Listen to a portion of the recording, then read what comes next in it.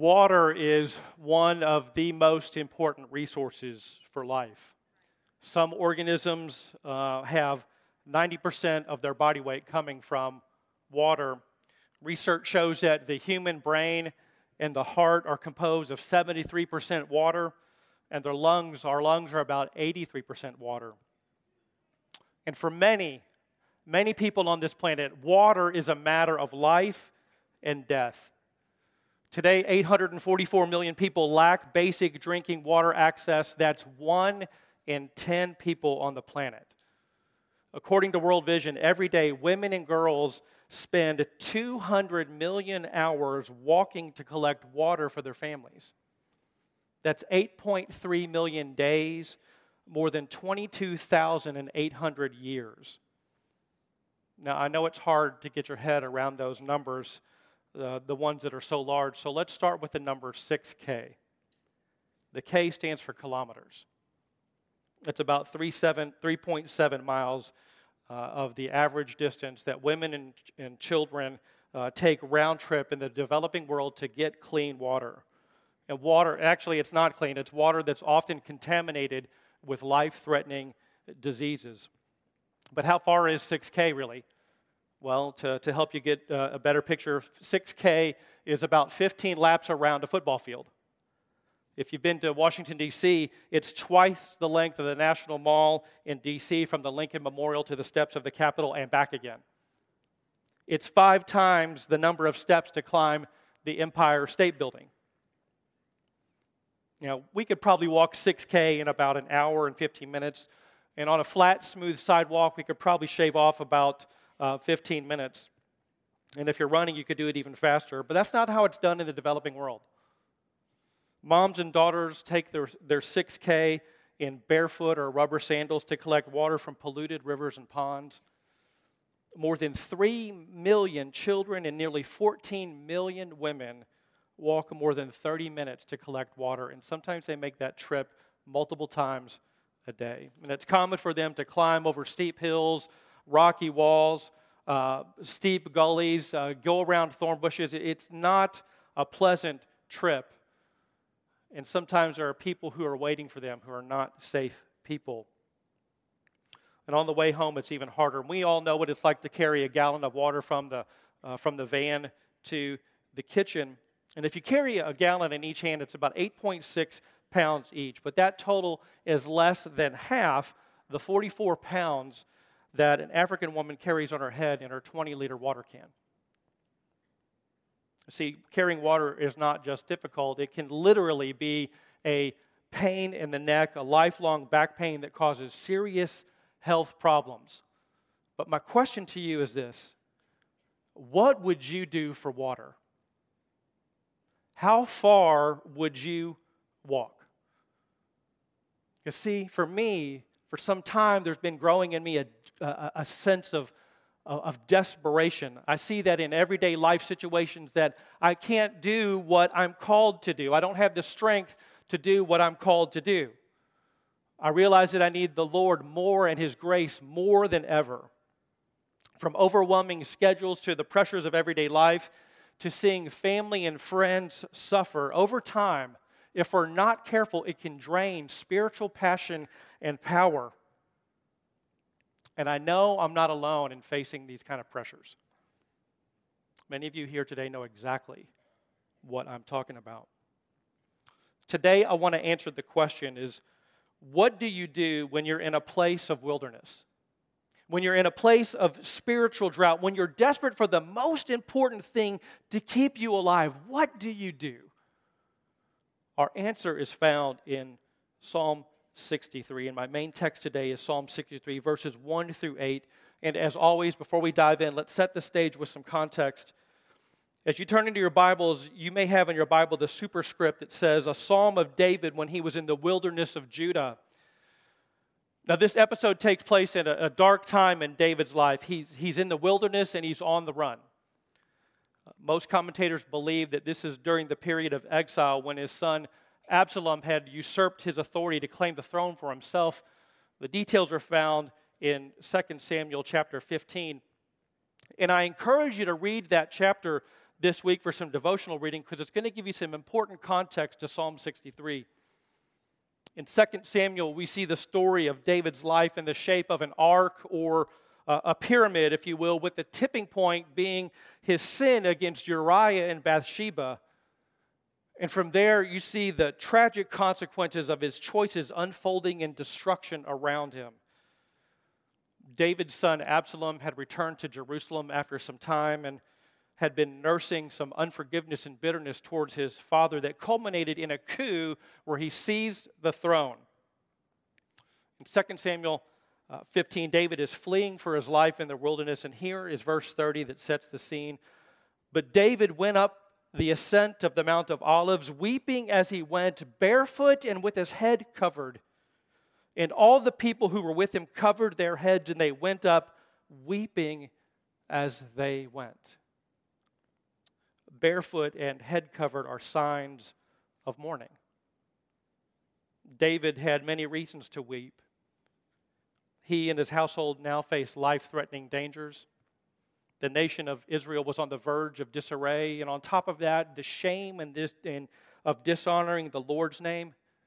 And finally, the deep personal pain of the betrayal and the prospect of a life or death confrontation with his own son. David was in a desperate place. And in Psalm 63, he pours out his heart to God. Now we know, you've been around New Life a long time, you know a lot of the word. We know that there are a lot of different genres, a lot of different writing styles in the Bible, but roughly 33% of the Bible is poetry. So it's important to know how poetry communicates. Lawrence Perrine says, poetry is a kind of human language that says more, and it says it more intensely than does ordinary language. In other words, it has an overabundance of meaning, an oversurplus of meaning in every word. And if you've read much poetry or if you've tried to write poetry, you know exactly what I'm talking about, that every word is chosen with great care. Psalm 63 is a psalm of lament. Lament has fallen out of favor in the modern church. You don't hear much about it anymore. And that's unfortunate. Because one of the things we've lost is a biblical way to bring our struggles to the Lord and to the church in a constructive way without feeling guilty. See, we know we're not supposed to be ruled and submit to our emotions and our circumstances, but sometimes we just don't know what to do with them. Laments give us a biblical model on how to do that. And nearly all laments move from the negative to the positive, from sorrow to joy, from fear to trust. The laments represent an authentic journey of the soul. We believe in authenticity here at New Life. And laments are not just limited to the Old Testament. One of the best examples of laments is Jesus on the night before his crucifixion in the Garden of Gethsemane. Mark 14 records it. It says, and going a little further, he fell on the ground and prayed that if it were possible, the hour might pass from him. And he said, Abba, Father, all things are possible for you. Remove this cup from me. Yet not what I will, but what you will. When understood and applied properly, laments are a faith-filled praise and worship response to the trials of life. And we know that the trials of life are coming for all of us. Some of us in this room are in the very fight for our lives right now. So today I want to talk about how to be authentic with where we are and the struggles we face, but more importantly, I want to talk about how to move from fear to faith, how to move from chaos to confidence, how to move from sadness to joy. And as we look at the scriptures this morning, my hope is twofold. First is that you would get a clear and fresh revelation of the goodness of God and his character. And second, for those of us who are in the wilderness, who may be experiencing a spiritual drought, that today, together, we could find the refreshment we desperately need by praising the Lord. I take nothing for granted this morning, so let's pray and ask God for his help. Father, we are your people and we are desperate for hearing your voice and from a touch from you. Father, I pray right now that you would speak through your scriptures to strengthen your people. In Jesus' name, Amen. Psalm 63, verse 1. O God, you are my God. Earnestly I seek you. My soul thirsts for you. My body longs for you in a dry and weary land where there is no water. I have seen you in the sanctuary and beheld your power and your glory. Because your love is better than life, my lips will glorify you. I will praise you as long as I live, and in your name I will lift up my hands. My soul will be satisfied as with the richest of foods. With singing lips my mouth will praise you. On my bed I remember you. I think of you through the watches of the night. Because you are my help, I sing in the shadow of your wings. My soul clings to you. Your right hand upholds me. Earnestly has a connotation here in this text of at dawn or in the morning. And actually, Psalm 63 was an important part of the early devotionals of the the daily devotionals of the early church. And in fact, the ancient church had a practice of beginning the Psalms at each Sunday service, calling this the morning hymn. You can also look at earnestly to equal authenticity. And the first thing we need to do is we need to be honest. See, if there's any place in our lives that we should feel safe to admit that we don't have it all together, that our lives are really not as glamorous as we put out on Instagram, it should be at church.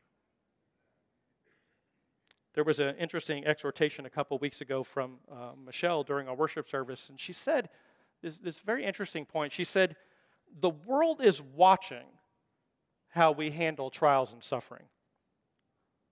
They're watching. See, we have the opportunity to show them who Christ is and what it looks like to live as citizens of God's kingdom. It's so important to live an authentic life, and that's what David does here. This is how he begins in verse 1. David cries out, "Oh God!" It's a plea. It's a heart cry. "Oh God, I need you. I'm desperate. I have nothing left." David was in a place of wilderness, and this metaphor is working on two levels that connect his environment to his state of being. And see, there's a parallel to the dry and weary land and the condition of his soul and his body. His inner and his outer existence thirsted and longed, it hungered for God. His whole being is desperate for a touch from God. Pastor Tim talked last week about how there are more ways to be paralyzed than just physically. And the same is true about feeling parched and dry. It may not be a physical location of wilderness, but there are times in our lives where we face an impossible situation physically, emotionally, or relationally. And it can make you feel distant from God. And like David, you feel like you're in a dry and weary land. You feel like you're going to die if you don't get a drink. See, we've been created to crave. That's how God made us, to crave for food, for water, for relationship, for physical touch. C.S. Lewis says, "If I find in myself desires which nothing in this world can satisfy, the only logical explanation is that I was made for another world." In 1977, NASA launched Voyager 1 and 2 to explore the Milky Way galaxy. And part of that project was the Voyager Interstellar Message Project, which was to communicate a message from Earth to anyone out there who might be listening. A golden record called The Sounds of Earth was affixed to each of the spacecrafts, and it contained both human music, the sound of a human heartbeat. And over 30 years later, Annie Druin, she served as a creative director for the project. She reflected back on how they were trying to decide what they were going to include on The Sounds on the Earth. And this is what she says. She says, "The first thing I found myself thinking of was a piece by Beethoven from Opus 130 called the Cavatina Movement.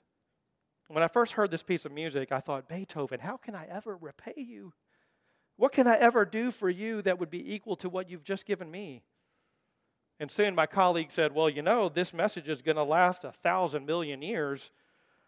I thought this great, beautiful, sad piece of music on which Beethoven had written in the margin the word Sehnsucht, which is German for longing. Part of what we wanted to capture in the Voyager message was this great longing we feel.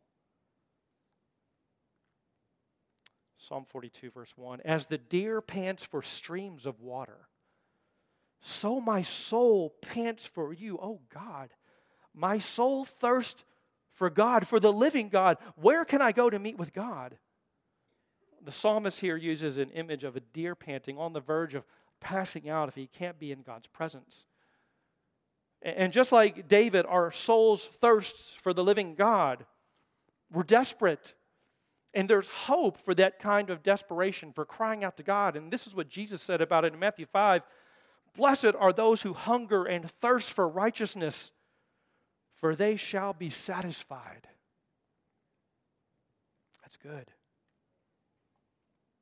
The problem for many of us, though, is we're seeking to be filled with the wrong things. And I'm sure lots of things come to your mind right now. In fact, according to one study by University of Michigan researchers, shopping to relieve stress, which is called retail therapy, check this out, was up to 40 times more effective at giving people a sense of control, and that shoppers were 3 times less sad compared to those who only browsed for items. That sounds crazy, but really, is it that crazy? I mean, it's not surprising if you leave God out of the equation. Jeremiah 2 says, this is God speaking through the prophet. He says, for my people have committed 2 evils. They have forsaken me, the fountain of living waters, to hew for themselves cisterns, broken cisterns that can hold no water. We need to stop looking in all the wrong places. There's nothing on this earth that can truly satisfy the craving of your soul. Not money, not fame, not power, not sex, not drugs, nothing. Only Jesus can truly satisfy our souls. Augustine says in the Confessions, thou hast made us for thyself, O Lord, and our heart is restless until it finds its rest in thee. We need an encounter with the living God. Psalm 63, verse 2, I have seen you in the sanctuary and beheld your power and your glory. David had experienced the presence of God in remarkable ways. He'd seen God's strength. He'd seen the glory, the brightness, the shining light of God's goodness. And David here uses the word kavod, which is translated glory here. It literally means heavy or weighty, a sense of significance. The word is used 189 times in the Old Testament. And there are times when the weight of God's presence is so heavy and thick, it almost takes your breath away. It felt like that this morning during worship. And in these kind of mountaintop experiences, God is giving us a foretaste of what's to come.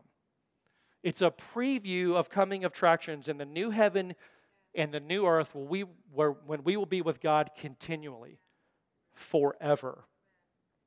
Signs and wonders and miracles are meant to get our attention. They're meant to open our eyes to the fullness of God's kingdom and showing us that there's another reality. The acts of God and His power capture us. But it's the ways of God and His character that sustain us. Psalm 63, verse 3, because your love is better than life, my lips will glorify you. Now the word in Hebrew is hesed for the word love here, and that's love that's based in covenant relationship. It's often called steadfast love in the Bible. And one of the best definitions that I've seen for this steadfast love is from the Jesus Storybook Bible.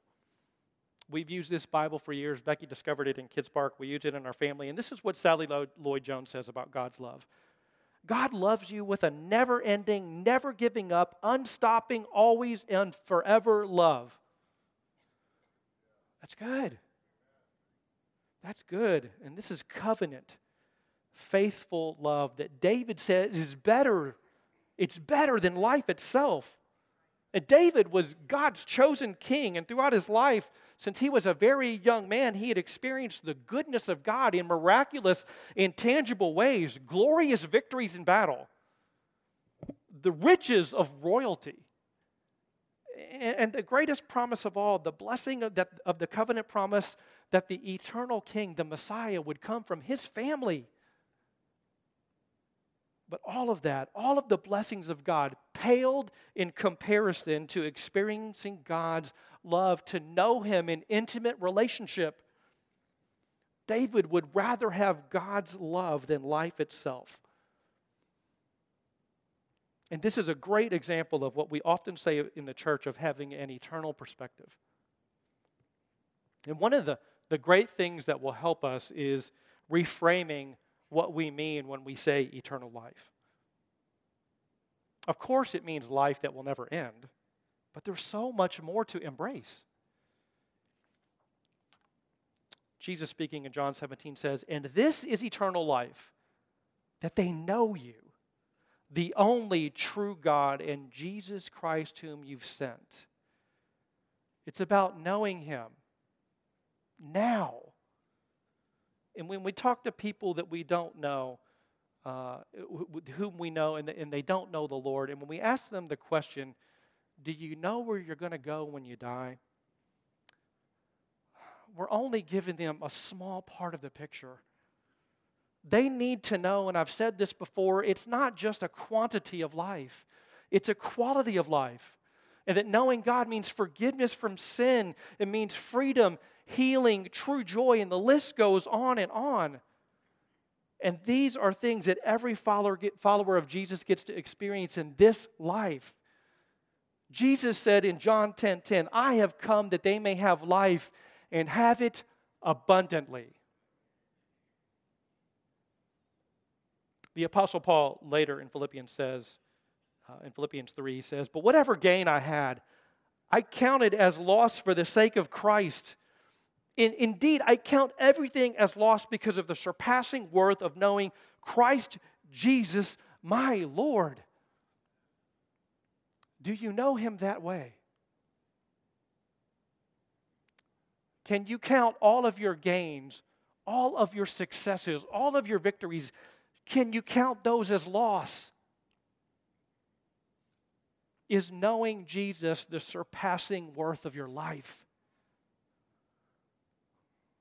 David Wilkerson, in his excellent book on this subject called Hungry for More of Jesus, says, "We do not understand the majesty and honor accorded us by having been raised by Christ to sit with Him in heavenly places.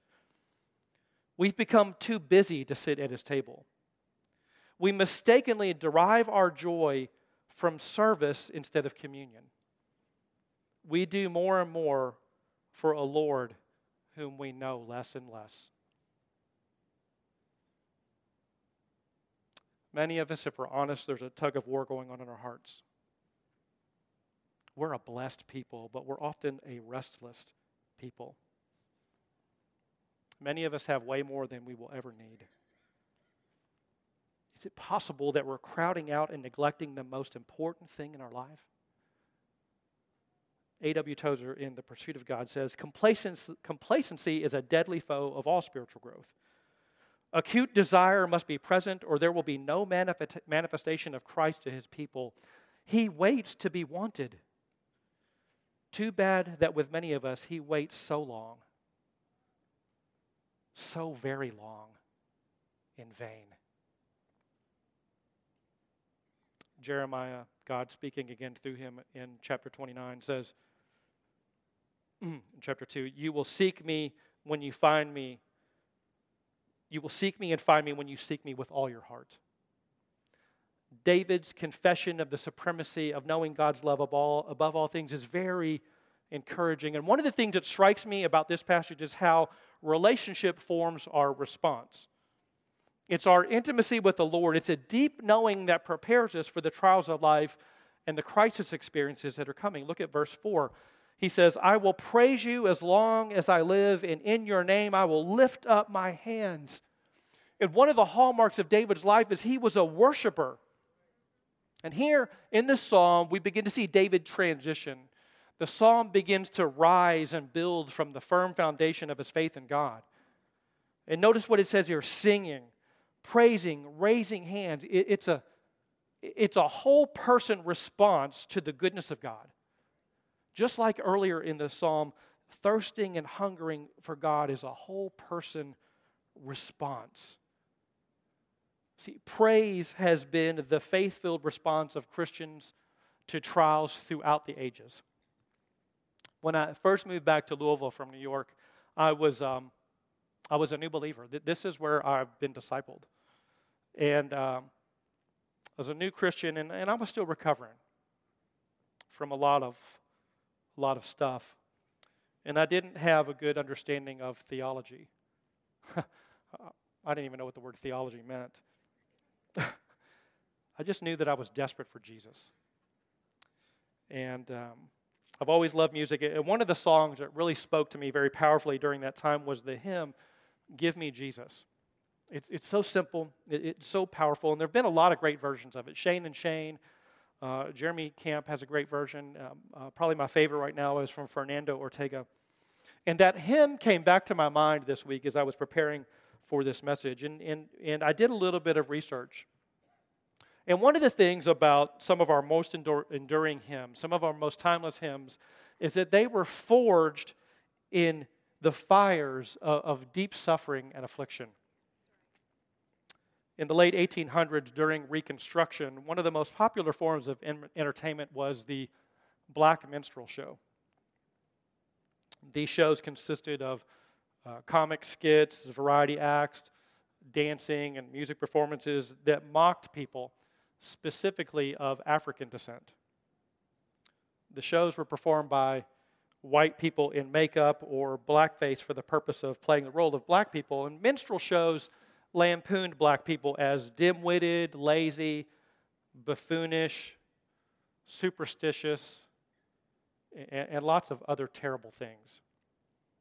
And these racist portrayals of blacks prompted the great abolitionist Frederick Douglass to declare the minstrels' distorted characterizations as humiliating and corrupt. In 1871, when most black music was being performed by white minstrel musicians in blackface, a small group of exceptionally well-trained singers at Fisk University in Nashville formed the Jubilee Singers. The group's name celebrated the abolition of slavery, as well as Fisk University and their post-war attempt to educate emancipated blacks. The Jubilee Singers achieved worldwide renown for their stirring and very professional performance of traditional black spirituals. In early 1872, they were invited to perform for President Grant. And the next year, in 1873, on a tour of Great Britain and Europe, in 1873, the group performed for Queen Victoria in London. Their music incorporated ballads of Stephen Foster, as well as slave songs never before performed on stage, such as the famous Swing Low, Sweet Chariot, Wade in the Water, and the Gospel Lament, Give Me Jesus. See, the Jubilee singers' perseverance in the face of great opposition has allowed us to celebrate a true American art form to this day, and it's helped thousands of generations take their laments to the God of all comfort. And that's what David is expressing here in Psalm 63. We transcend suffering and trials in the moment by praising God. See, David doesn't stay trapped by focusing on his problem. Instead, he gains confidence by focusing on his God. Because we serve a good God. We serve a faithful God. Psalm 105 says, "For the Lord is good, His steadfast love endures forever, and His faithfulness to all generations." I did the research. There are 42 results came up for the phrase, "His steadfast love endures forever." Now, what I'm about to say next is important, so please hear me. We can't afford to wait to try to figure out whether or not we can trust God in the middle of a crisis. We must settle in our hearts and minds who God is and what His character is like before the trials come. And here's why. There will be many things we don't understand. And we need discernment to persevere through those challenges. And there's two things in particular that we're going to face. First, we're going to fight confusion. We're going to be asking, why is this happening? And second, we're going to be fighting accusation. Satan's going to attack our identity. David could praise God in the midst of great trial and suffering because he knew God. He trusted Him. Psalm 63, verse 5, my soul will be satisfied as with the richest of foods. With singing lips, my mouth will praise you. It's the goodness of God, the love of God that becomes a feast for David's soul. David here is using the metaphor of a great banquet to declare that his very being, his soul, will have the feeling, a satisfaction that you experience at the end of a great meal with the most precious delicacies. One translation says with fat and rich foods. It's an image of the choicest parts of the best animals. It's like that feeling that you get at the end of Thanksgiving. With singing lips, my mouth will praise you. Again, David just keeps pouring out praise. It's more praise. It's more praise to God. God, you're good.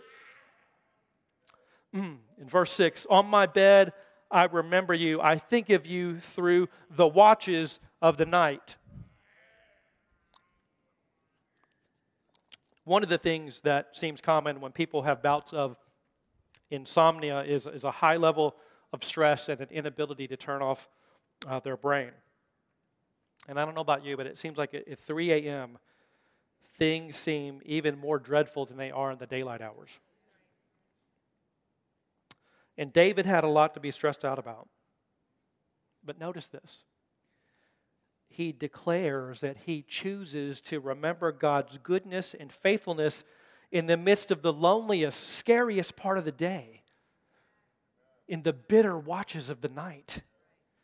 And that's a great reminder for us as well, that when we're overwhelmed in the middle of the night, we can take control of the situation by declaring the promises and the character of God. That's a very timely word from Molly earlier. David had walked a long time with the Lord, and he draws strength and he draws confidence when he recalls the testimonies of God's faithfulness in his life. And that's true for us as well.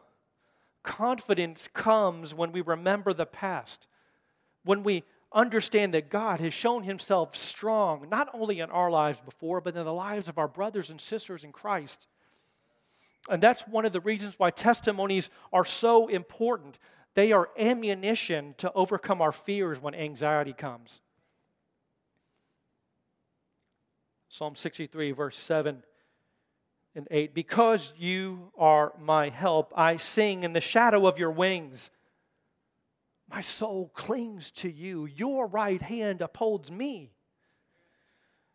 David uses the image of being protected and cared for under the wings of shelter. It's one of several references in the Bible that uses that image of an eagle, of a bird of prey that's defending its children.